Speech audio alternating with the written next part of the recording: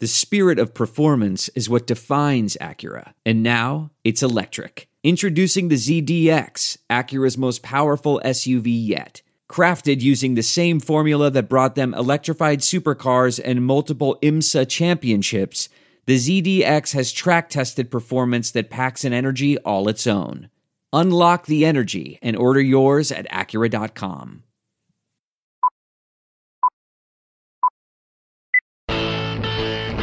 $51,000 plus on their feet. Nobody's left to beat the traffic tonight, I guarantee you. Mark gets the sign. The wind and the pitch, here it is. Swung, fly ball deep left center. Grissom on the run. Yes! Yes! Yes! The Atlanta Braves have given you a championship. 25 lighters on my dresser, yes sir. You know I got to get paid. To right center, and the Braves have won it! 25 lighters on my dresser, yes sir. You know I got to get paid. Swing and drive, out to right, welcome to the show! I got 25 lighters for my 25 folks.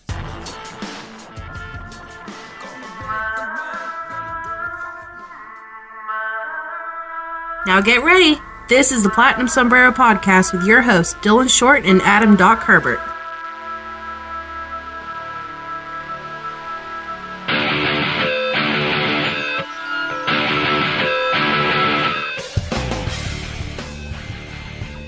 Welcome, everybody, to another episode of the Platinum Sombrero. Dylan here, along with Doc, as always. And joining us today, a special guest, somebody I've gotten to know a little bit over the last couple years, 680's own Chris Dimino. Chris, how are you doing? I'm doing well, guys. How about you? Can't be any better. It is Acuna Day. Finally.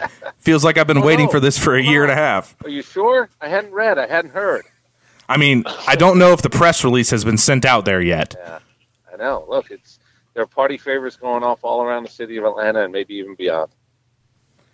You've been in Atlanta for a long time. You were here. You got to see Dale Murphy. You saw Chipper come up. You saw Andrew come up. Were you around Glavine when he came up as well? Has there been anybody that's had this same type of fanfare as Acuna? Yeah, listen, hold on. Let's get a couple of things out. I'm old, but I'm not Dale Murphy old. I've been around. I didn't mean Murphy coming up. I meant Murphy at his top end. I have seen all of the other guys. I saw the sort of right after the mania of 91 and 92. I moved here in 93, so I got to see the championship, certainly. I didn't get to see the 88, 89 or the mid-80s version that drove everybody crazy and with everybody wondering, is this ever going to happen? Are we ever going to win in this city? So I got here at a good time. I missed the hysteria of 91 and 92 and the worst of first, but I had a chance to see a whole bunch of guys come up and a whole bunch of guys certainly build their Hall of Fame resumes. So at the end of the day, no, in terms of, I knew who Chipper Jones was, drafted obviously before I moved here, but when the number one overall is coming up, it's a big deal. When the number one overall coming up is going to hit third for a team that's gone to the World Series a couple of times, that's a big deal. Klesko and Lopez were in that group as well. Steve Avery, I missed the beginning, and I wish I had seen it, and I think Braves fans wish they had seen it for a longer run. But then I worked my way through that sort of next group, the Baby Braves group, and then it was the Frank Warren McCann group, and then it was the, Freddie Freeman and Jason Hayward group. This one is different, and you guys know why, because social media and the bigness of let's talk about guys who've never taken a swing in the major leagues is 1,000-fold compared to when I started covering this thing officially in 1993. Therefore, there was no chance this wouldn't be bigger. There are actual websites dedicated to prospect rankings. And when you have one of those guys and you start to go, oh, what's going to happen and what's he going to do for me? 2 years seems like an eternity, but what it really is it's 2+ years of buildup. And that's what it's been with this guy as he makes his debut tonight. And it's one of those things where Doc and I are pretty big into the prospect pool ourselves.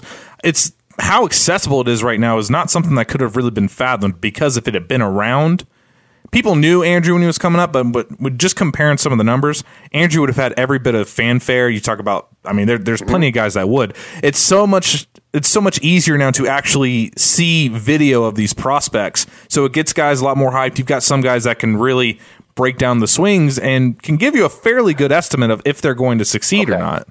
See, now there's where we disagree, because I'm not a prospect guy. I'm aware. My analogy has always been, and I've had guys tell me it's fair.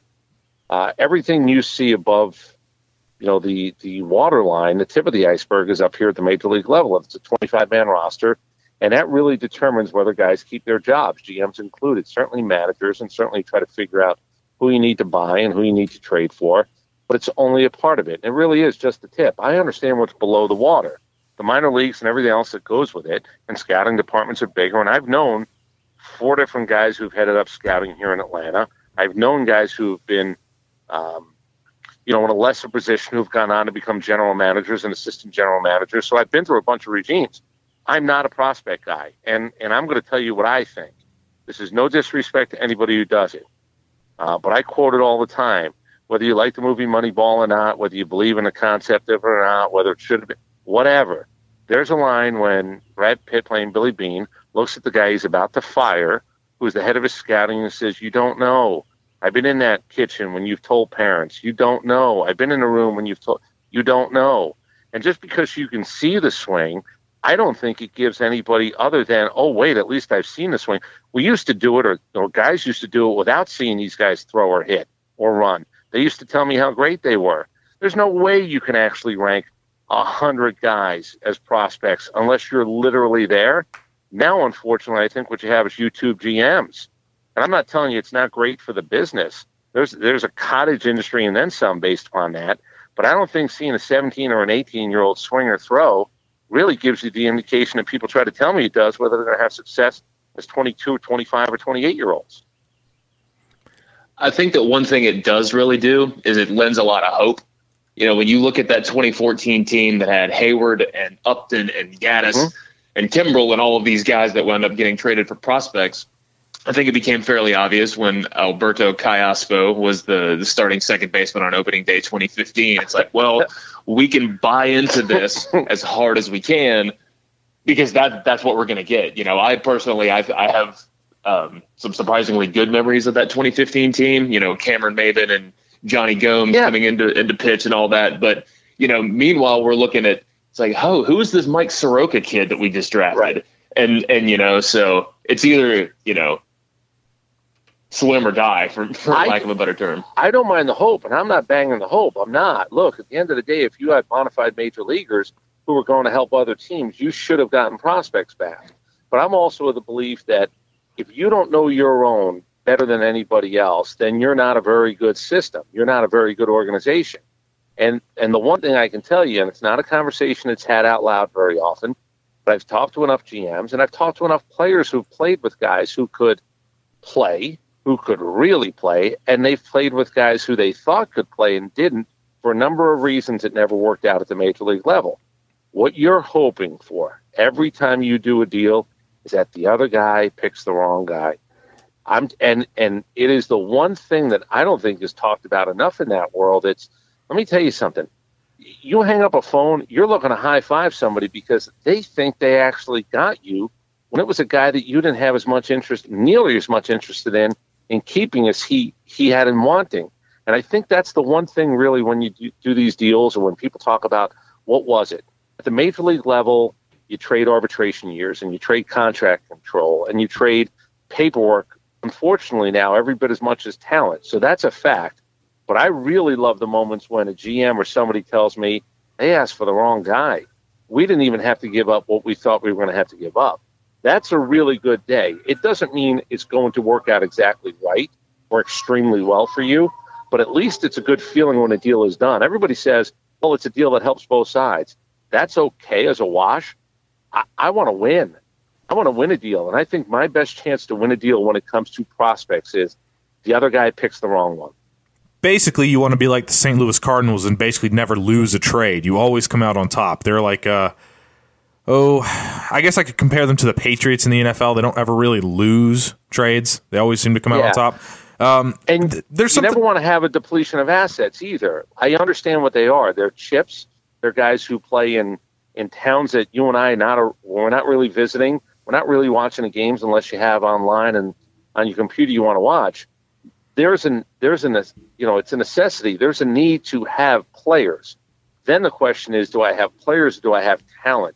Do I have major league talent? And I guess my point is, just because you can see a swing, whether it's over in Japan or whether it's down in Venezuela or whether it's in the Dominican Republic, I think a lot of times we just try to say, oh, the swing looks like Vlad Guerrero. Oh, the swing. We never say the swing looks like a guy who's the fifth outfielder. We're always looking for the guy who throws it like a future Hall of Famer or a Hall of Famer or a guy who hits like a guy at that level. And I got to tell you something, Hall of Famers are rare. There just aren't a lot of them. It's got to be tempered a little bit when you start to do these comparisons. Yeah, you don't hear a lot of people give the old Peter Borges swing comparison. Right. But by the way, there are more Peter Borgeses than there are Hall of Famers. Oh, by far. It's a much easier comp, but it doesn't get the clicks. Now, there's a lot to be said for what you're talking about there.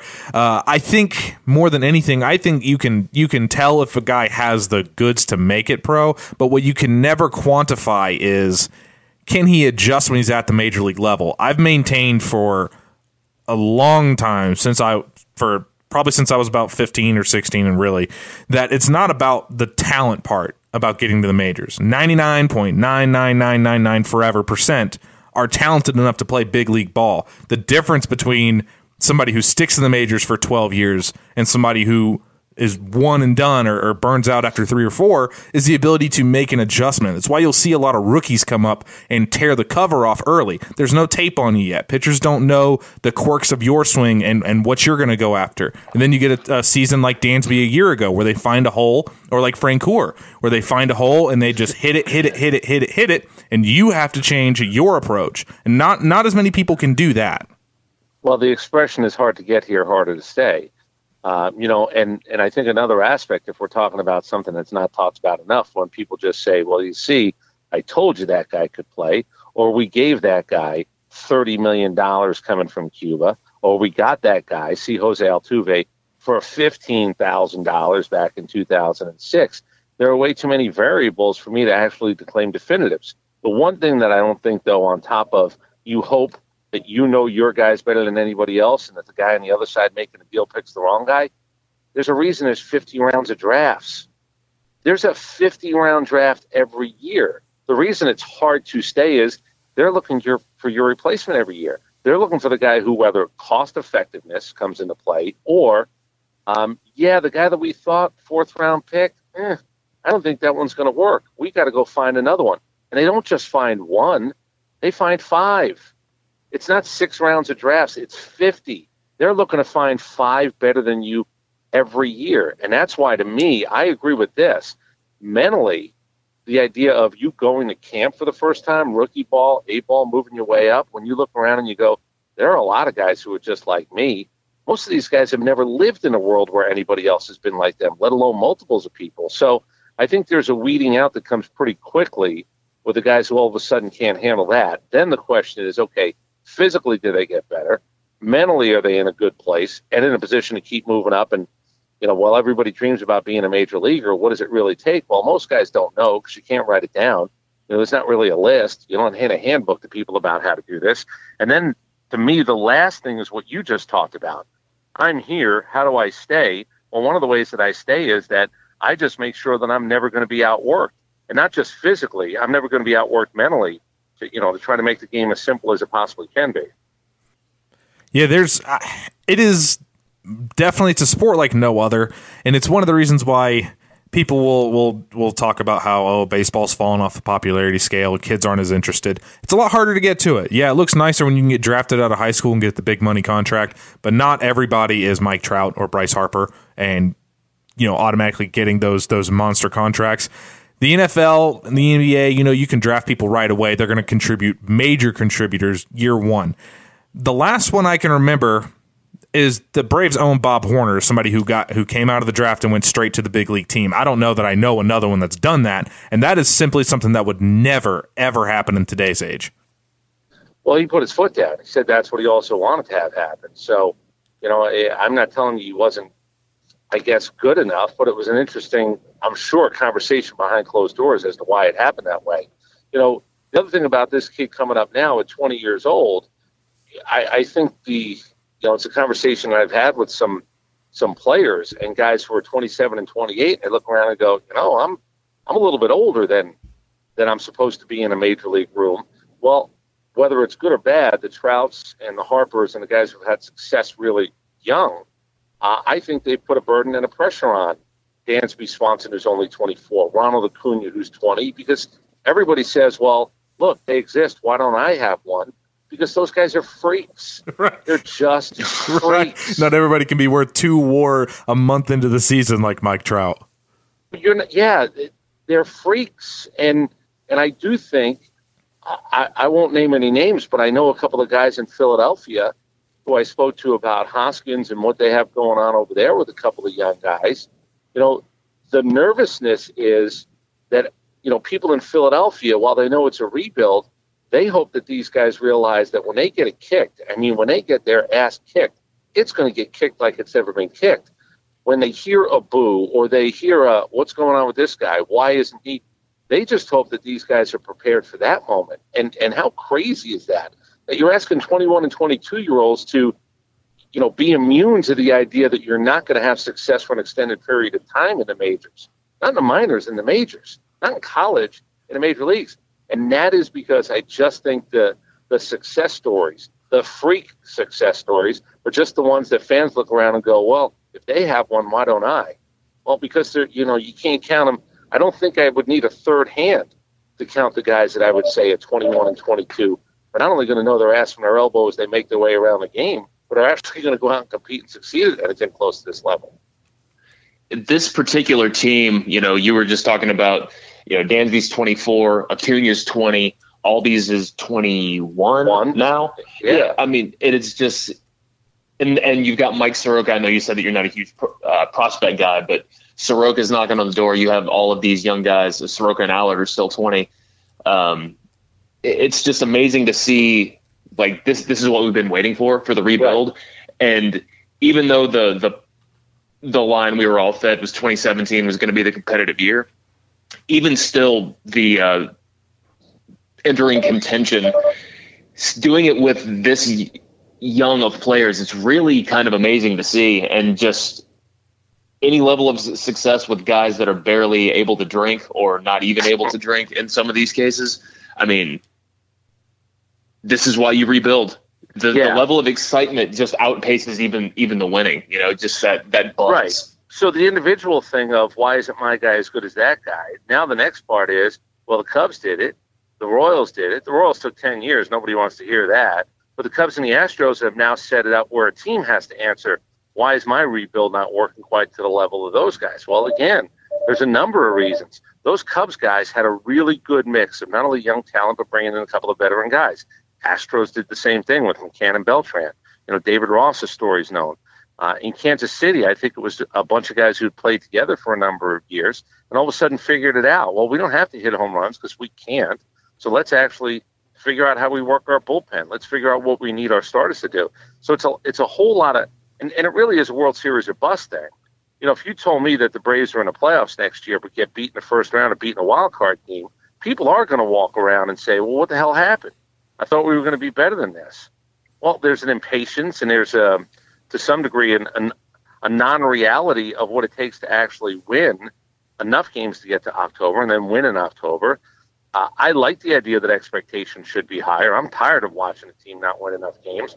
I'm just saying, though, that the expectation and the reality based upon the last couple of few World Series winners has elevated or moved the bar to a place that way too many organizations think or fan bases think that we can do this.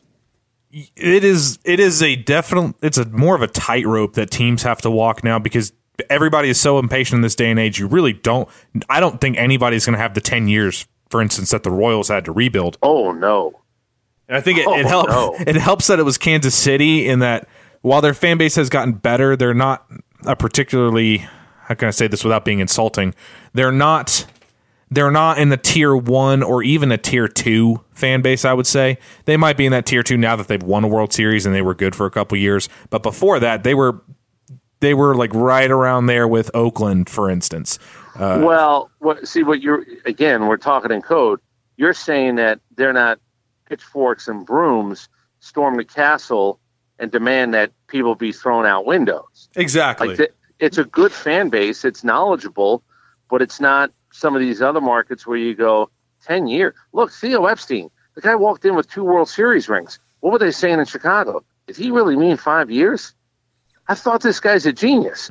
He needed every minute of those 5 years to put that team in a position to win. Which, by the way, makes no sense coming from any Cubs fan who hadn't won anything of meaning in 108, again, you brought the 113 Wonder years. Kid in, and it was when he said 5 years, people were like, "Oh, it's not really 5, is it? Hell yeah, it's really 5. Hell yeah, it's 5." And they still almost didn't win that World Series. They were this close to losing to Cleveland. Right. Yeah, no, I just think there's an impatience with young players. I think there's an impatience with organizations. And I'm not telling you the expectation or the pressure shouldn't be maybe a little bit more. Look, this is a sleepy-ish media town. I'm going to tell you that we're not a pitchfork and broomstick town. We don't light things on fire and demand heads that roll. We don't do that. I think we're a little fed up or a little frustrated to the point where maybe the discontent is a little bit louder. But you're talking about markets where you go, well, hold on, I don't have 10 years. 10 years is half a generation. And I agree with you. You're never going to see a GM get 10 years to build something anymore.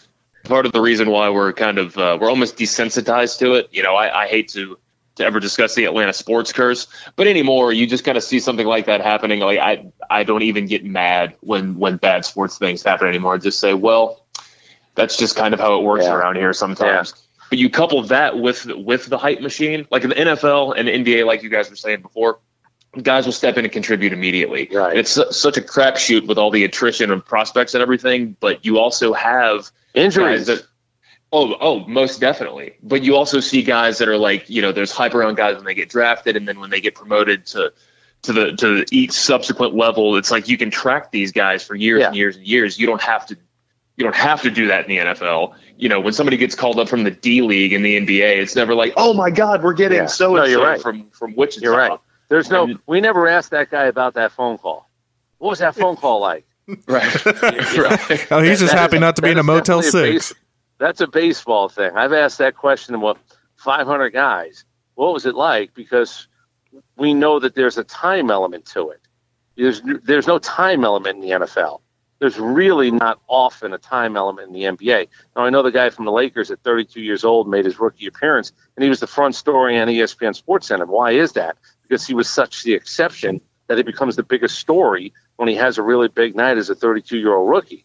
But, yeah, in baseball, we ask those guys, it used to be more around the 26, 27. What was that phone call like? What the hell did you do? Some guys would drive right to wherever it was they were actually going to play. Most times they weren't in the lineup even the first night. We get guys called up and we actually see them hitting fifth. I mean, that's the difference in the game today as well. It is. Everybody right now, everything is so close when you talk about the analytics involved, and I'm gonna hang a guess and say that you are much more along the feel and intuition side of the spectrum as opposed to the Gabe Kapler analytics side of the field. I don't mind information, but I do find it ridiculous that as we speak, somebody is sitting in a room trying to come up with the next number so they could say, look at me, I came up with that number. And I'm a believer in, it's an old adage, garbage in, garbage out. You can tell me, they're using StatCast and they're trying to figure out, well, what's a good jump on a ball? Well, I don't know. How long have you been doing it? How much information do you really have? Is there a thing, is there a difference between slow and fast? Yeah. Is there a difference? Look, the minute I got bummed about all of that stuff was when I kept hearing there's no such thing as a clutch factor. That's absurd. I mean, I admit it. I turned off. If you're not going to tell me that guys are created equally, if you're going to tell me that guys aren't created equally, what you have to start with is some guys want the moment more. You've heard me. I've said that until you measure heart rate or until you measure pulse rate, shortstop in the eighth inning, does he want it hit to him? A guy coming out of the bullpen, a guy stepping into the batter's box. It's the one thing that nobody has done yet. And anybody who told me there's no such thing as clutch or there's no such thing as that being a factor, I shut off for 3 years. I didn't listen to anything anybody said. It's because if you're going to go with that premise, you're now telling me that the game is not played by individuals. And individuals, to me, are the ones that, do you step up or do you not? And it doesn't mean you do it every time, but I know you're capable of it. Or you find over time, that guy might not be the guy you want to hit to. That guy might not be the guy you want up in this situation. And when I started to hear analytics people tell me, well, no, these things are all measurable. No, they're not, unless you look at it and have a pool to pick from. Yeah, as somebody who played a decent amount, not anything major, but played fairly high up, I have a real problem with people saying that there is no clutch. That it's the same thing with when they say that it's the runners in scoring position, that RBIs are just a factor of who's hitting in front of you. There is some truth to that, but it does not tell the full story of a player. Much like a clutch factor, you have nothing else but to see the look on Camargo's face last night as in his final at bat. He came up mean mugging for one simple reason: he wanted to be up in that particular instance. You talk about the legends that you get, like your Jackie Robinsons, and as much as I may not agree with some of the superlatives thrown at him, Derek Jeter for being Mr. October and all of that, and being the captain. These are real definable moments. John Smoltz in the playoffs. Yeah. You can't ever look and say that John Smoltz, as much as I love Smoltzy, and I love Smoltz a lot, there are not many players that I could say could win 100 or 250 games and save 150, or win 200 and save 150, or basically be like that. But he was not at the same level pitching-wise as Greg Maddux, I will say. And I'm not saying that to be mean to John Smoltz. It's just Greg Maddux is, without a doubt, the best pure pitcher of my entire generation. But when it came to a crunch time game or a playoff game where something was on the line, John Smoltz is the guy you want on the mound. Absolutely. Yeah, well, and the other part now is, defensive analytics and where you move a guy. I'm not telling you it was better in the old day, and I'm not a get-off-my-lawn guy, and I'm not everything was better 20 years ago or 30 years ago or 40 years ago, but I thought there was sort of an instinct that came to the game. Where does the center fielder move? Is he 2 steps over? Is he 2 steps back? Same with my shortstop and my second baseman. I think sometimes there's the book is a little bit too heavy that you want to hand these guys and say, here's what we're going to do. I've seen it. Is it bad? I don't know. Maybe it's not bad. Maybe it's not great. I've seen guys take cards out of their hats. I've seen guys with things on their wrists. And again, I'm all for information. My question has always been, is the information you're inputting really good information? Because if you don't have good information going in, you just can't get good information coming out. And the one other thing that I do know when it comes to whether it's scouting reports as a hitter or defensive analytics as to where I want to position guys, if you have pitchers who can't throw to whatever shift or can't throw, and a lot of them can't, if you can't throw to what it is you're asking a guy to do, therefore we're moving guys to play these positions, whether it's 3 guys on the right side or the outfielder's moving over 2 ways here and then the left fielder actually moves close to the line against a left-handed batter. Whatever it is, if you have to pitch to that, I get a little nervous. It's too general a statement for me to say that here's what should happen. We should move these guys around, and therefore our pitcher will be the end piece of this, and he'll throw the baseball where we're asking. I don't think enough guys can actually do that to warrant at times what it is people are telling me that they are telling me with all these shifts and all the movement. I actually think that the whole shift movement is actually more to do with the movement among hitters, where it's no longer, hit the ball the other way, just put it in play. Everybody is selling out for power and to maximize your power potential and to maximize your overall value when you come into the, it's okay to strike out. The days of Tony Gwynn striking out 30 times in a season is not ever happening again. Nobody's going to do that. So don't go to Tony Gwynn, because if you put a shift on Tony Gwynn, he'll laugh as he's slapping doubles all over God's green earth. So exactly. He's the exception. Boggs is the exception. But I think I agree with this part. A.J. Ellis, and Dylan, you probably heard me say this. Doc, 2 years ago, A.J. Ellis, the catcher, we were talking about, it was 2 years ago we talked about approach and why strikeouts were up. And I've always said the catcher's got the best position to try to tell the world as to what might be going on with hitters. It's not even pitchers, it's catchers. So A.J. Ellis, 2 years ago, conversation about strikeouts and why they don't matter, and how can a catcher and a pitcher take advantage of that. Then the launch angle thing came into play, and it was Josh Donaldson and Turner and all these guys talking about that. A.J. Ellis was the first one to tell me, look, Chris, here's what's going to happen. We're going to go high heat, and we're going to go 12-6 curveball. Then he said, now let me explain something. He remembered our conversation from the year before, and I use this line whenever I can.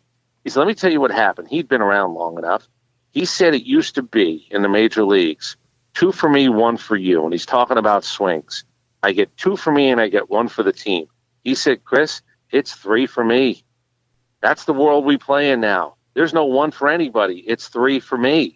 And that's why if somebody will show you data that says, well, this guy all he does is pull the ball, he might just pull the ball, probably because he doesn't take swings for the team anymore. Doesn't care about protection. I'm not even talking about choking up. Doesn't care about, protecting himself. He's just in it to hack. And it's why some of the data I'll accept if a guy is what he is. But really, it's a recent phenomenon because when you don't take a swing for the team, now all of a sudden I understand what you're trying to do. You're trying to win that battle individually instead of thinking about it as a team thing. And I thought Ellis, look, again, it's why catchers probably make the best managers. It's they not only see the game, but I think they think about the game a little bit ahead of the curve. I was going to say that exact same thing, that catchers are the best managers. And what it boils down to, because we're going to move off this in just a second, but what it does boil down to is when I'm looking at the analytics, I like a lot of the analytics. I like the weighted runs created plus. I love the slugging. I like the OBP. I love the WABA. I think WABA is probably your better hitting stat. To me, when you're getting so bogged down in analytics is a full season look. It tells you trends and what averages out to be. It is not meant to be used in a singular instance, which is how you get into trouble like Gabe Kapler did in his first time up. I don't think that they should necessarily work apart. I think the analytics should reinforce what your gut is telling you. If it doesn't, then you break it down and look again and see, is this person an exception to said rule, or is there something in this player that I'm not particularly seeing? Yeah. Well, Doc, I'll give you one more. I think the other thing that I've noticed in 25 years of covering, I think managers back in the day, whether they did it out loud or not, would tell media guys or act like, bump you. I don't really much care what you think. I did this because I wanted to do it. What it is now is I can show you paperwork. And I think managers have gotten defensive about it. Well, I made the move because that's what the book said. That's the other thing that sort of bothers me a little bit. I don't mind young managers. Some of my best conversations in the last 10 years have been with young guys talking about lineup construction and other things. But I do think they have an out. And the out is I went to that guy in the bullpen, or I used this guy as a pinch hitter, or I took my starter out because here, it said to do it right here. That's the part of the game that I don't like as much. I'd rather get into a nice conversation that could get even a little bit heated with a guy instead of just having it end with, well, the book said so. And because there's nothing beyond the book said so. You just walk away at that point because you can't argue with the piece of paper that the guy has in his hand anymore. I think that it's such a kind of newfangled thing. Like all these statistics, like every year there's something new that's coming out for how you influence everything. Yep. And you see too many people that are. And Dylan, I know you said we were going to move on from this, but I just want to get this one last point in. Like when you look at certain stats, you have some people that will say this is the end all be all stat, and they're not evaluating it in tandem with anything else. Like if you look at batting average on balls in play. And you look at certain high BABIPs and you say, well, this is unsustainable. This guy's not going to be able to keep it up. Right. But a 400 BABIP for a guy that's got a lot of line drives, a lot of really high exit velocity, then that tells you it might be a little more sustainable than otherwise. So I mean, this one guy who's just hitting numbers over off the corner, soft contact all day long. So I don't know. I think that in the next 5-10 years, you're going to start to see a little bit more what the results are going to be different as guys get a little more familiar with trying to use all of these to influence the game. I think that having 4 outfielders at once or having literally no one on the left side of the diamond is kind of ridiculous. You might be overdoing it a little bit, but that's why I never made it pro. I think you're being nice. I think it's completely stupid. You do what you got to do to get it out, but I mean, at what point are you just? Well, at that point, Gallows up, everyone's to the right of second base. I mean, at that point, no one likes to bunt, but at that point, if you don't bunt as the hitter, then you deserve to get the out. Yeah, no, but I don't want my power hitter to bunt. I get that too. Just remember, the Cubs and Astros winning the World Series will tell you that it's a copycat world. How did they do it? Whether it's tanking plus those things, that's going to be the norm, at least for I don't want to say how short the short term is, but that's going to be the norm for the short term. Until somebody does it differently. Now, we do or have... until a manager and a GM get fired because they were over-analytical. Exactly. Now, we do have our... We talked a little bit about Acuna coming up, and we are recording this on a Wednesday, by the way, so we are recording this on Acuna's first debut game. And now... We talked about you don't really get into the whole prospect pool, so I'm actually just going to ask this for one simple reason, without putting too much crazy pressure on him, because people seem to forget that Mike Trout got sent back down. Before he became Mike Trout, he hit 190, he got sent back down. What would you say, if I were to tell you that Acuna would have the same type of year of Will Myers as a rookie, hit 280, hit 13 homers, hit right around 24, 25 doubles and drive in 65 to 75 runs and probably steal you 20 bases? Do you think that people are going to see that as disappointment, or are you going to see that is that's a good season for a rookie? How many games does he help you win? Can that at least be part of the equation as well? Because, hollow numbers, if a guy hits 24 home runs and all of a sudden you look up and you go, a lot of solo shots, a lot of 8-1 kind of scores. I'll take those numbers. If you tell me that this guy hits 280, 15 bombs, 70 ribs, because he's hitting fifth or sixth, I don't want to make it less than that, 70 ribs for the rest of the way, then I'm going to tell you the guy had a good year. And if he stays healthy and if he minds his P's and Q's and everybody says, look, he's got a work ethic, that'll be fine. The extra part for me will be, were there memorable moments? And I don't mean bottom of the ninth, 3-run homers. I mean moments where you go, oh, you know what? That stolen base, that was a 3-3 game. He put himself at second base, and he scored by going hard on a single. If I get those things plus those numbers, I got no problem. I got no problem for a 20-year-old if he starts throwing those things out. Helping me win games is going to be as big a thing for me as probably the numbers. And it gets a little bit difficult to quantify that, because when you get into WAR, which is the wins above replacement, there are three major sites that baseball stat guys use. All three have their own different calculations for it. So it just kind of shows you, it's almost like defensive metrics, which people can tell you all day long about it, but defensive metrics are some of the most, they are like the most unreliable right now. It's eyeball. Let me ask you guys something. You guys watch a lot of baseball. Do you think at the end of 120 games, you're going to know if that guy helped you win games or not? Yes. You are. I don't need any paper. I don't even need the statistics. We're just going with what might be a slash line at the end, and that's fine. Those what you gave me, but I think 120 games is enough to try to figure out, and we can all sit back and go, hey, it's not remember that May 2nd game. It's not really that, although maybe something really memorable happens. But I think it's more about that guy gave me a better chance to win because he was in my lineup.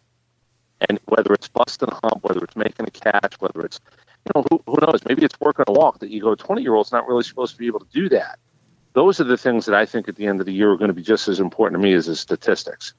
One of the biggest things for Acuna that I think is really going to do is, I think, like, even off the field, well, on the field, he's going to give you swagger, which is like the, it's one of the intangibles, but also he's going to bring a lot of people down to SunTrust. He's going to put a lot of butts in the seats, a lot of revenue. So there's been so much talk about free agents for this coming season. Now, whether the Braves are going to go after Bryce Harper or not, I mean, it may not be as far-fetched as some might have you believe, but it's probably not going to happen. But at the same time, the more revenue that gets generated, the more you can really start looking at how the realistic possibility of bringing in, bringing back Craig Kimbrell, bringing in Andrew Miller, or if you want to go for one of the big boys, Machado or Donaldson. So, I mean, even like you said, 280, 15 home runs, driving in 70, stealing 30 bases, 20 bases, playing great defense in the outfield. I mean, and just being exciting to watch. That's half of what people are going to pay for anyway. We know what he's getting paid this year. He's going to get paid the percentage of the minimum for the amount of time that he's up in the majors. Here's the other measure, and I'm glad you brought up, because I've always said, and Dylan, you've heard me, I more care about playing above pay grade in sports than anything else. This was the expectation. This is what I pay you to do, but you actually play above your pay grade. We've gotten to the point now, because contracts have gotten ridiculous, where it's harder to play above your pay grade once you've been in the league. This guy has an opportunity. I'm going to tell you this. I think he could actually pay for himself this year, like literally pay for himself. If he's a good player and this team starts to win and people want to see him, he's going to pay for himself. You're not even paying for him this year with all the other intangibles and the ancillary, income that could come in. that's another win, because I agree with you. If he becomes good enough where somebody could say as a free agent, well, I get to play with that guy and that guy and that guy. And if I got 3 or 4 of those, and then God willing, an arm or 2 to go along with that, I do think it's easier. Money's going to rule the day. Nobody's going to say, well, look, I want to play with Ronald Acuna and Freddie Freeman. That extra $6 million a year, the hell with it. That's not what we're talking about. we are talking about somebody being able to look and go, oh, I can ride with that team and still have my chance to win a championship along with getting paid, which is, again, there's an actual value to making a team so much better that you can actually get into rooms that you might not have gotten into. Now, you've had a chance to talk with Alex Anthopoulos a couple of times, so I'm going to continue on this free agency course. The Bryce Harper one is interesting, but when you're talking about $400 million deal, there's only 2 players in the game that I think would live up to that you could even say is even an equal value on that deal, and that's Mike Trout and Clayton Kershaw. Outside of those 2, and those 2 only, I don't think anybody is really going to get that deal and say, okay, yeah, it was a good deal for both sides. Now, it's going to take what it takes to get Bryce Harper, but I won't be shocked if the Braves go after him. What I wanted to know is, I hear a lot of, oh, you can't get so-and-so because you've got so-and-so waiting in the wings and you'll block him. To me, that's the stupidest concept in any sort of baseball room. If a guy is good enough, he'll play himself into a position. It's better to have a problem of too many good players than bad. Do you see the Braves going after Donaldson? I don't think so. No, I don't. I think the Riley thing is really interesting. And I think, again, he's the reason you could afford maybe the next guy up or 2 guys who, look, again, I've said it, the Jason Hayward deal has changed a lot, because if you have an agent that says, well, my guy's better than Jason Hayward, and he got over $180 million, well, here's what I'm going to tell you. 2 guys who hit 38 home runs last year in Logan Morrison and Hosmer got $6.5 million one-year deals. Don't do the Jason Hayward deal anymore because you can't make the comparison. Do I think Donaldson? No, I wouldn't do it. I understand why you'd be tempted, but if Austin Riley plays well enough this year where I think that I've got a guy that I don't have to pay with talent, who probably, God willing, because he's younger, is not going to have the injury situation, it affords me the opportunity to go buy a starter and maybe contribute to another position that I need to buy into. Maybe make the run at Andrew Miller, which I actually think if you're circling free agent wish lists, I think a guy like Andrew Miller or Craig Kimbrell, but really Andrew Miller is probably the number 1 biggest need, because as you mentioned, Riley can do some things. I've been a little bit low on him. I've started to come around on him. I've been waiting for him to put kind of a full season's worth together, but there's no denying what he's doing. You look at this Braves team, there's not an awful lot of holes. You've got 5,000 starters that you're hopefully going to start weeding some out this year and start seeing who's for real and who's not. And by the way, the starting pitching market in this free agency class, not all that great. Kershaw can opt out, but he's not leaving L.A. So here's the one thing that I've said about young guys. Like, I have not made declarations. This guy is this guy, and this guy's ceiling. I don't know enough. The one guy that I went out on, and I really went out, was Gohara. I looked at Gohara throw and I said, I know the body thing is going to be certainly a topic of conversation. I don't like the fact that running in the outfield could hurt him. I don't like the fact that getting off the mound, he could roll his own ankle. I don't like that stuff. But from a pitching point of view, he's the guy that I've said in the last 6 or 7 years, when I kept hearing all these names, I think he's got the best shot to actually be a consistent winner. Now, I've never gone out because I don't claim to know enough. This is 100% true. Injury situation, don't go down this road with pitchers. But I think he's the one that could actually be, if he's not a bona fide 1 because he's not a big strikeout guy or he doesn't look the part, this guy for no money for the next 3 or 4 or 5 years, God willing healthy, I think he could be he could be last man standing when it comes to all these comparisons about the guys who were supposed to be better than him. Well, me and Doc were both really high on Gohara when we got him as well. My first baseball article I wrote detailing the pitching depth in the system, Gohara was the one that I put as the highest potential arm. He was, in his admittedly short sample size last year, he was the hardest throwing lefty. He's got a devastating slider. People bag on his changeup and say it wasn't good. Last year was the first year he'd thrown it. So for it only being a 1-year changeup, I'm okay with that. Now, obviously, you have to make sure that he gets the CC Sabathia comparison for good and bad. You need to make sure it is as close to the good line as possible. But I just thought it was easy. I just thought everything he threw. I don't have any of those numbers on him. I just looked at him and I said, this guy makes it look easy. He throws easy. His motion is easy. And he doesn't look like, short of maybe waist down, I got to worry about leg stuff because running doesn't seem to be a thing for him. He can walk everywhere. He doesn't seem very good at it. I told Alex Anthopoulos in spring, stop making that guy do drills. Get him the cart. Let him just ride the cart off the mound. Now, he's actually a high strikeout guy and a low walk guy. That's the thing. He came up his first start and he walked a bunch of people, and people assumed that's just who he was because he throws really hard and all that. But really, he averaged under 3 walks per 9 in his minor league career. He's not a traditionally a high walk type of guy. The problem with him had always been stamina and conditioning, and that's the big key. Well, he's got to prove that actually he understands that being in the major leagues is better than not being in the major leagues, and just get it together enough.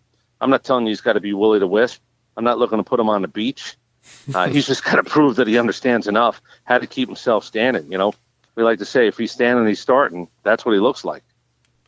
No, I'll agree with you that he's got a chance to be a legit number one. If and it always comes with a caveat if he can take care of his body. Right. But he and Acuna both started in high A last year, and he it took him 4 months to make it from the Fire Frogs all the way up to the Big Braves. Right. So, and if he comes back, he's in his rehab assignment now, and then Soroka, and who knows if Julio is going to be. I mean, this rotation, if it shakes out, I don't see how this team doesn't start winning. Yeah, like really soon. Yeah, sooner. I agree. Sooner. A chance to walk out on the mound and say, I have a shot tonight. Look, the Reds games for the last 2 nights will tell you, it's on paper. They had nobody who was slugging higher than 370 last night. Literally in their lineup, nobody was slugging higher than 370. They put up 9 runs. So every time they say play ball, I rip up all the information. I say now it's going to be a baseball game. But I like the idea that if I think I have 3, God willing, 4 pitchers who I think give me an advantage before they say play ball, I'm in a much better place than this team has been in for a number of years now. Basically, you start looking at yourself like you hope that you have the Mets rotation and the Nationals lineup if everything falls according to plan, which they never do. But you keep stockpiling enough, and you hope that you hit on a couple. Now, we're going to hit on one more topic before we get into our questions. Okay. We haven't talked about him yet, and I want to get your take on it because I will guarantee I'm one of the lowest in Braves country about this. What's your take on the Jose Bautista thing? So let's do the financial part. $1 million, it's relatively speaking nothing.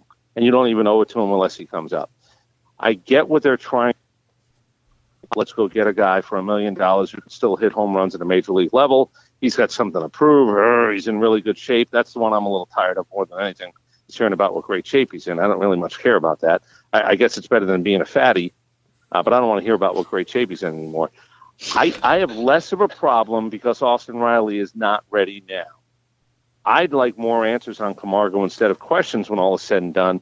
So I'm not keen on him getting really third base appearances that are excessive. You want to tell me he's a bat off the bench? I'll take him until he proves he can't do that. Is he Ryan Howard or is he not Ryan Howard? Is he here? Can he do the job or can he not? I don't want him taking away all the at-bats from Camargo because I need to know what I have in Camargo, whether it's a trade chip, if he plays well. Jose Bautista can't be traded unless an American League team wants him, like the Matt Adams thing last year. Maybe you can get something out of that in a trade. Maybe you can't. Camargo, to me, could be tradable. If Riley is going to be the third baseman, Camargo becomes a piece and he plays well enough, you could actually get something back for him. I don't see Bautista being that guy. I don't want him stealing so many at-bats. I don't have answers on Camargo, and we don't find out if Camargo, A, could play, or B, somebody else would want him. What about you, Doc? I don't hate it. There's no such thing as a bad 1-year deal. There's no such thing as a bad minor league deal. But it says to me a couple things. It says Anthopoulos and friends are not sold on Camargo as a third base option, even as a placeholder for Riley or whoever. It tells me that they know that Ryan Flaherty is already starting to crash back to earth, and when he gets there, his BABIP was 450 last week. It's 408 now. And And then it also tells me that Rio Ruiz is going to be playing for the Pirates next year or something. I mean, he doesn't. He's gone. Yeah, he seems to be out of the equation, not man out. I agree with that. And it's weird to see like how many different guys that I'm looking at now that were kind of holdovers from the Copy era or even the Wren era, and going, yeah, there's no way this guy sees the light of day. Like Jason Hirsch and Braxton Davidson and all those, they'll all be gone. But to the point, I mean, I don't hate the fact that Bautista signed. I think it's kind of counterintuitive that the first thing was we got to get rid of Matt Kemp because he's an anvil playing left field, and we need to shore up the defense. And now we're gonna start Jose Bautista, who hasn't regularly started at third base since 2014. 12 games since 2012. Yeah, I mean, and he's 37. Maybe he's got range that nobody knew about. Who knows? He might get up. Drank from the fountain of youth. To be fair to Bautista, he was a good defender at third base when he was in the Pirates organization. It's actually the only reason he had a major league job, because he couldn't hit. I am not, like you said, Chris, as a bench bat, I would have been completely fine with Bautista because, and this is one of those where the numbers do kind of tell a story. He struggles with 3 pitches out of the normal 5. The ones he struggles with to a tune of being like negative double digits are fastball, sliders, and cutters. All of these faster pitches, which generally happens when you start to slow down as you get older and you can no longer hit, you can no longer swing as quick as you could, or you can't react as fast as you could. To me, that is not somebody you want in your lineup every day, especially a guy that's not used to playing third. And like you said about Camargo, I think Camargo has more power than he's shown thus far. He had more in the offseason leagues, which it's easier than it is. I'm not saying he's gonna be a 20 home run guy, but I think, and I've called him Martin Prado 2.0 from the time that I really got a good look at him. And one of my best friends is the replay guy down at Gwinnett. So I've been seeing a lot about Camargo for the last couple years now. You talk about a guy that can play all over the infield. He's your super utility type of guy, and you could trade that as well, but that's a guy that I would be loath to get rid of if he can really spell third base, shortstop, second base, and play the outfield. Mm-hmm. Unless he plays well enough where he has real trade value. I will agree. I'm still a little. I always like having a guy that is basically 4 positions, so you don't get stuck with a Borges and a Culberson coming off the bench. Well, look, you don't win without that guy. In any sport, you don't win without the guy that you go, you see what that guy did tonight? He could be. Ben Zobrist for a while, it was okay. I mentioned grinders. I think the negative connotation of the word grinder was all done. It's not negative anymore. That guy's a grinder is actually a good thing. That guy goes out and gives you a chance to win a game because he was able to do whatever it is you asked him to do that night. Yeah, Ben Zobrist can literally play 8 positions on the field. He can do everything but pitch. And don't forget, when the Cubs got Ben Zobrist, he wasn't being their super utility when they first got him. He was playing second base, and it was Javier Baez that they were trying to train to be versatile, and then it was Ian Happ that they were getting versatile, because the whole movement towards versatility, it helps and it hurts, because it means that these coaches can have a shorter bench, a smaller bench, but that also means that they have 9 and 10-man bullpens, and then you get into extra innings, and you have nobody to hit for the pitcher. Yeah. So was Marwin Gonzalez? He was the same kind of Swiss Army knife guy that the Astros last year that Zobrist was. I mean, you would talk about everybody's going to follow the blueprint, and maybe that is what they're trying to do with him. Have him be the Zobrist. Or that's fine. Gonzalez. Look, I'm telling you, I don't think you win without it. I don't think you win without the, hey, remember that guy? Oh, yeah, here it was tonight. That guy helped us win a game tonight. And it wasn't overly expected, but you know that you have that bullet in the gun on more nights than not, or you have it more nights than a bunch of other teams. I think having one of those guys is nothing but a benefit. And I think at the end of the year, especially October, when that guy knows what his role is and he can get himself ready for whatever the moment is, the pinch hit appearance, there's nothing but a positive in having that guy late in games. Plus, I just love the way he plays, and that's really what it boils down to. I love his demeanor. I love his attitude. I love the way he plays. Moving on now, we will go ahead and get to our final selection here. If you followed and listened to us for any length of time, you know this is where we get into some of the sillier questions. Now, I was in control of some of these, so I've got some real questions. So I'm going to start you off with Chris, you've done about 1,000 interviews with major league players and coaches and everybody else around the game. What was your favorite interview? Ted Williams, it took a year and a half to get together. I was told the night before because he was in failing health. And I'll tell you, it was the last actual interview that he did. He did something else where somebody asked him 3 questions, I think, from Sports Illustrated, but it wasn't an audio. It was just, let's get some answers. So I was nervous about that one, more nervous than the night before my wedding, because I assumed my wife was going to show up. I wasn't sure if Ted was. So that's, but I'm going to tell you this, though. Tracy Stallard is a guy, he was a pitcher in the late 50s and 60s who was just so homespunny and the best storyteller. The best storyteller I've ever spoken to in baseball was Tracy Stallard. He was just perfect. He had enough things on his resume that made him worth talking to, and then he took that to a ridiculously high level after that. I can't remember if did you ever actually interview Stan Musial, or was that on your bucket list? No, I did. How was that one? I did.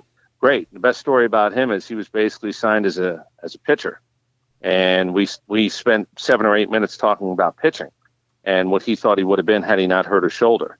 So that was a guy who, you want to talk about how the fates and the gods turned it around. Stan Musial is not Stan Musial unless he gets hurt as a pitcher. And he said, I'm not so sure I would have had enough at bats to prove to somebody had I not gotten hurt. Had he gotten hurt 2 or 3 years later as a pitcher, he's not so sure he would have had enough at bats to prove that he could have been an everyday player. I mean, that means you got to interview 2 of probably the top 5 best hitters of all time.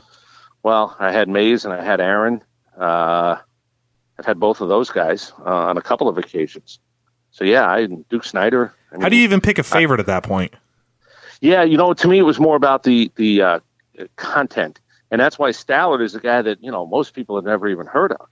But he told a story about Casey Stengel, the first year of the Mets in 1962. That was as good a story as I've ever heard. So you remember kind of those guys, and it's interesting. It's okay and easy to say the Hall of Famers, but there a guy named Norm Sherry who told a story about Sandy Koufax and being around him. Sometimes it's the ancillary guys that are the best storytellers. And you've been doing radio forever. So for question number 2, this one, I think I know how you're going to answer this, but I want our audience to know. For those that don't know, Chris is on 680, and their show title changes from Nick and Chris to Dimino and Cellini to Mernins to whatever. Who knows you better, Nick Cellini or your wife? Or my wife? My wife. Look, I spent as much time with Nick in the last 20 years as I have probably with my wife. And believe me, I'm not proud, or it doesn't necessarily make me happy. But I still think my wife knows, like the radio thing every once in a while, it is a little bit of a show. I don't have to do any of that stuff really around the house. And I think since we've had kids, probably more than anything in the last 14 years, we have a pretty kinetic understanding of where we are at a given moment in a given day. Nick and I can do it verbally. I think my point is my wife and I don't even have to speak to it. I just think we sort of know, let's get this done. Let's go get this, your responsibility, my responsibility. And the real life stuff, I think she still probably does. And that's more a mark on the fact that you and Cellini are almost, you guys are a radio couple, I would say. And I'm saying this as nice as possible. You guys you guys have been together longer than you guys were together longer than Mike and Mike, I believe. Longer than my wife and I. Certainly longer than his wife and him. And, we joke, we're like the Muppet guys up in the balcony, and he's the younger brother I never wanted. That is now, for anybody else that doesn't know, if you've ever heard the show, then you know that Chris is a big-time cereal and peanut butter and jelly type of guy. Man after my own heart. So now I've got a cereal question for you. Okay. Which Captain Crunch is better? The one with just the berries, or the one with no berries at all? It's over. Nothing in it. Captain Crunch by itself. You want to bastardize Captain Crunch, put something in it. It's Captain Crunch, and milk. So you're not even going to recognize the Oops All Berries? Oh, goodness, no. And look, I don't mind banana in certain cereals. You don't put bananas with Captain Crunch either. Oh, no. Captain Crunch stands on its own. It's its own separate entity. Well, that's shocking. I like the berries myself, but whatever. It's okay. All right. So if you were going to be a writing utensil, what would you be? I think I'm as basic as it gets. I think I'm a 49-cent Bic pen. Blue or black? Black. Okay, fair enough. Nice and professional. I didn't know if you were going to go with like a glitter crayon. No, trusty. It's there every day for you. Those pens never run out of ink. I don't know if anybody knows that. Like, it's amazing. I would have actually made those things run out of ink where you had to keep buying them at 49 cents a pop. It's one of the greatest inventions of all time. I've never had a pen run out of ink. Like, I'm sure they do. I've just never had a pen run out of ink. I just lose them before they run out, and it doesn't matter because you get them in a packet of 50. Absolutely. Have you ever jumped out of an airplane? Oh, no. That's just no. Why would I do that? As the man said, why am I leaving a perfectly good airplane? No, listen, fellas, I'm going to tell you something. You're young. Let me give you a piece of information. People have told you death and taxes. And by the way, I've known people who've gotten out of paying their taxes. I've never known anybody who's beaten gravity. That's my one of my best friends was the tow pilot at Skydive Monroe, and for my wife's birthday a couple years ago, we drove out there. Her dad came in town, and they went and they jumped out of airplanes that my buddy was flying, and I stayed on the ground, and I was relentlessly heckled by everybody that was there. No, I would rather be drawn and quartered. I would rather be, I would never ever jump out of an airplane. So one of the five dumbest things ever. I tried to do it. My wife would not do it with me. Listen what I told you guys. Again, you're young. One of the five dumbest things ever. Jumping out of an airplane with a piece of cloth on your back. Who's your favorite fictional athlete? I'm sorry, one more time, my favorite? Your favorite fictional athlete. I'm going to assume I know who this one is, too. Good question. I think Billy Chappell. I think everybody sort of wants to go to... I think Billy Chappell. I think the whole idea of one more shot. I'm a big fan of the concept of it's over, and how are we going to end this? And then sort of walking away with a little bit of dignity. Yeah, Billy Chappell. I'm going to be 100% honest. I thought for sure you were going to say Rocky, and that was my fault. Had I thought about it for another couple of seconds, I might have, but no. Look. Here's the problem with the Rocky stuff, and you know how much, and what I think about that character. I think it's sort of straight into nonsense a few too many times. Right. I think Billy Chappell's cleaner. I just think it's a cleaner character. This is it. This is my background. I've been this good. I'm not this good anymore. And I want to go out, or at least have a shot to go out on top. I like it. When you talk about Rocky being ridiculous, do you mean like the time that he won the Cold War and he got all of Russia to turn against Ivan Drago? Yeah. Yes. You might be onto something there. Yes. All right. When a guy was fighting heavyweight at 180 pounds, I mean, again, that's sort of different. Like, not different, real.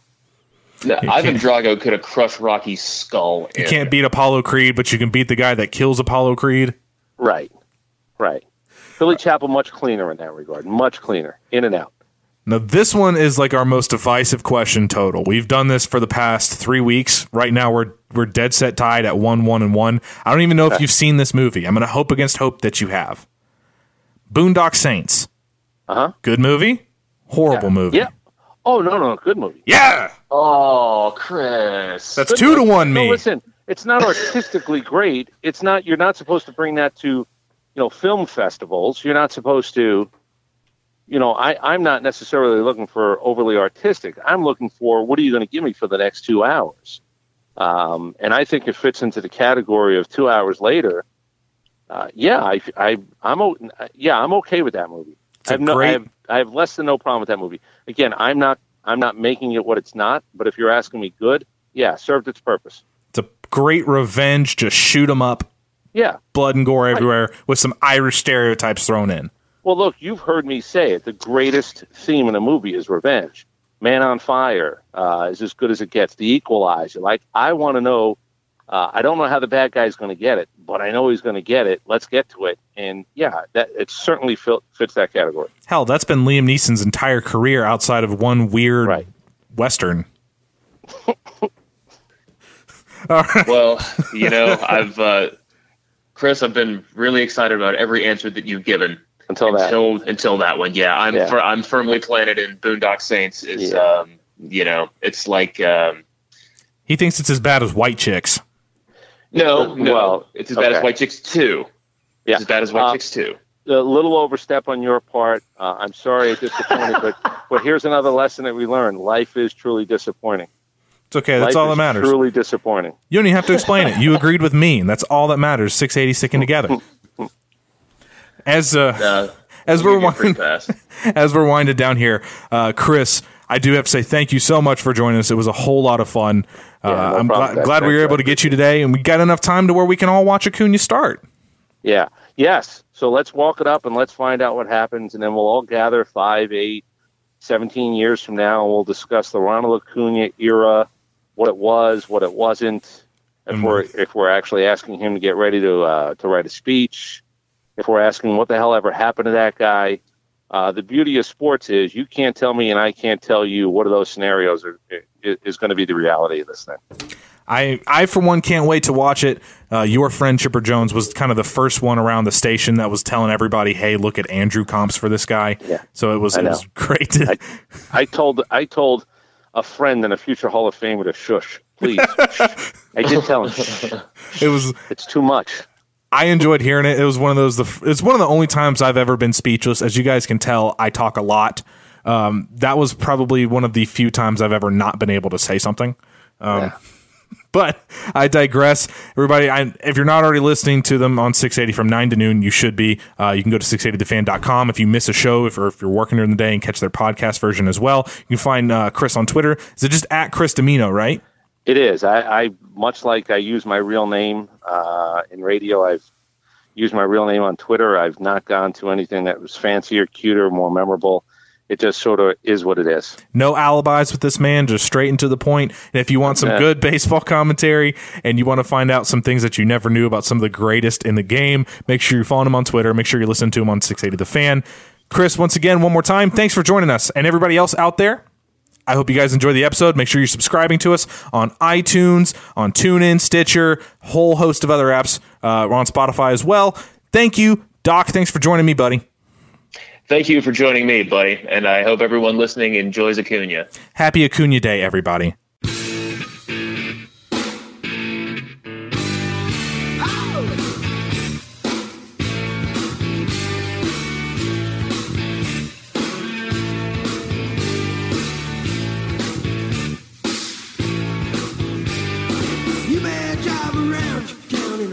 Shiny car, you're facing the wind and your haircut's in. Friends think you're bizarre. You may find a cushy job, and I hope that you go far. But if you really want to taste some cool success, get learn to play guitar. Play guitar. Play guitar. Play guitar. Oh yeah. Play guitar. Play guitar. Play guitar. Oh yeah. Okay, thanks. Bye.